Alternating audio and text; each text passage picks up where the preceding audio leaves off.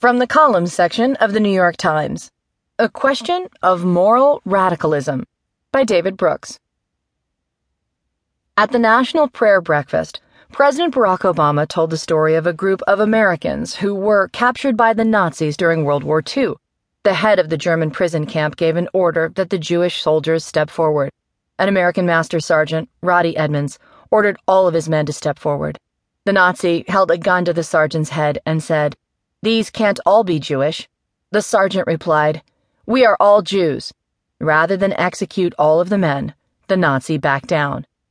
That kind of moral heroism took place in extraordinary circumstances.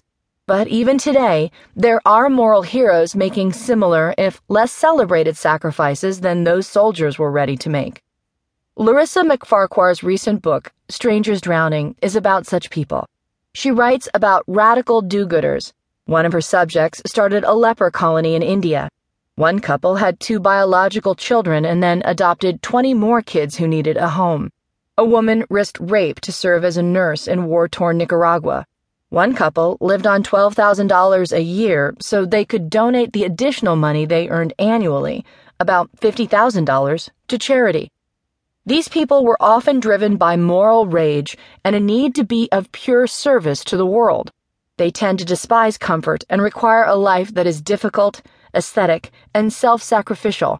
They yearn for the feeling that they are doing their utmost to relieve suffering. One abandoned a marriage to serve the poor.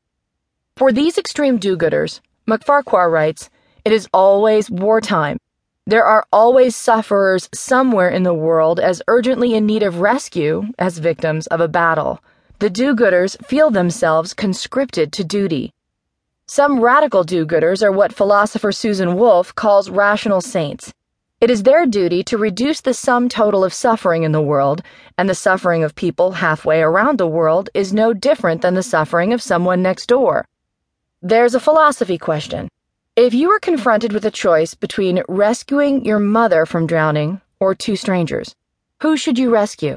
With utilitarian logic, the rational saint would rescue the 2 strangers because saving 2 lives is better than saving 1. Their altruism is impartial, universal, and self-denying.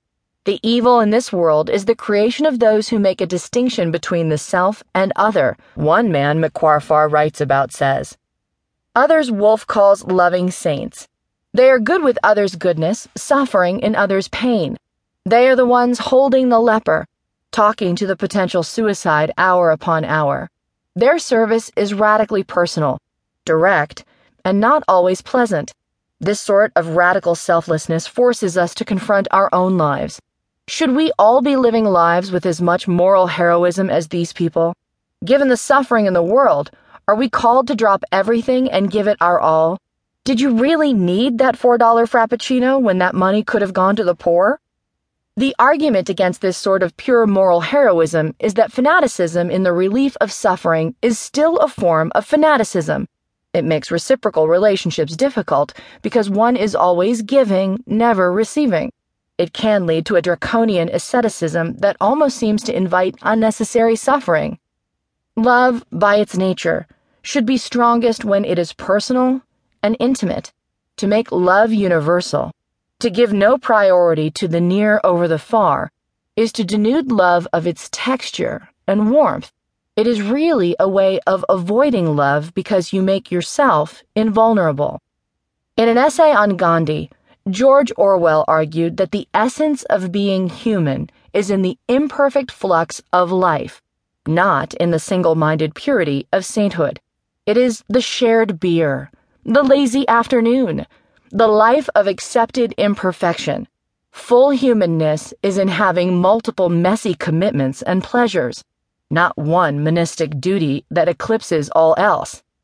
In a 1982 essay called Moral Saints, Wolf argued that the desire to be supremely good can never be just one desire among many. It demotes and subsumes all the other desires. She wrote that a world in which everybody strove to achieve moral sainthood would probably contain less happiness than a world in which people realized a diversity of ideals involving a variety of personal and perfectionist values. As Andrew Cooper of Leapfrog Investments put it, sometimes you can do more good by buying that beautiful piece of furniture.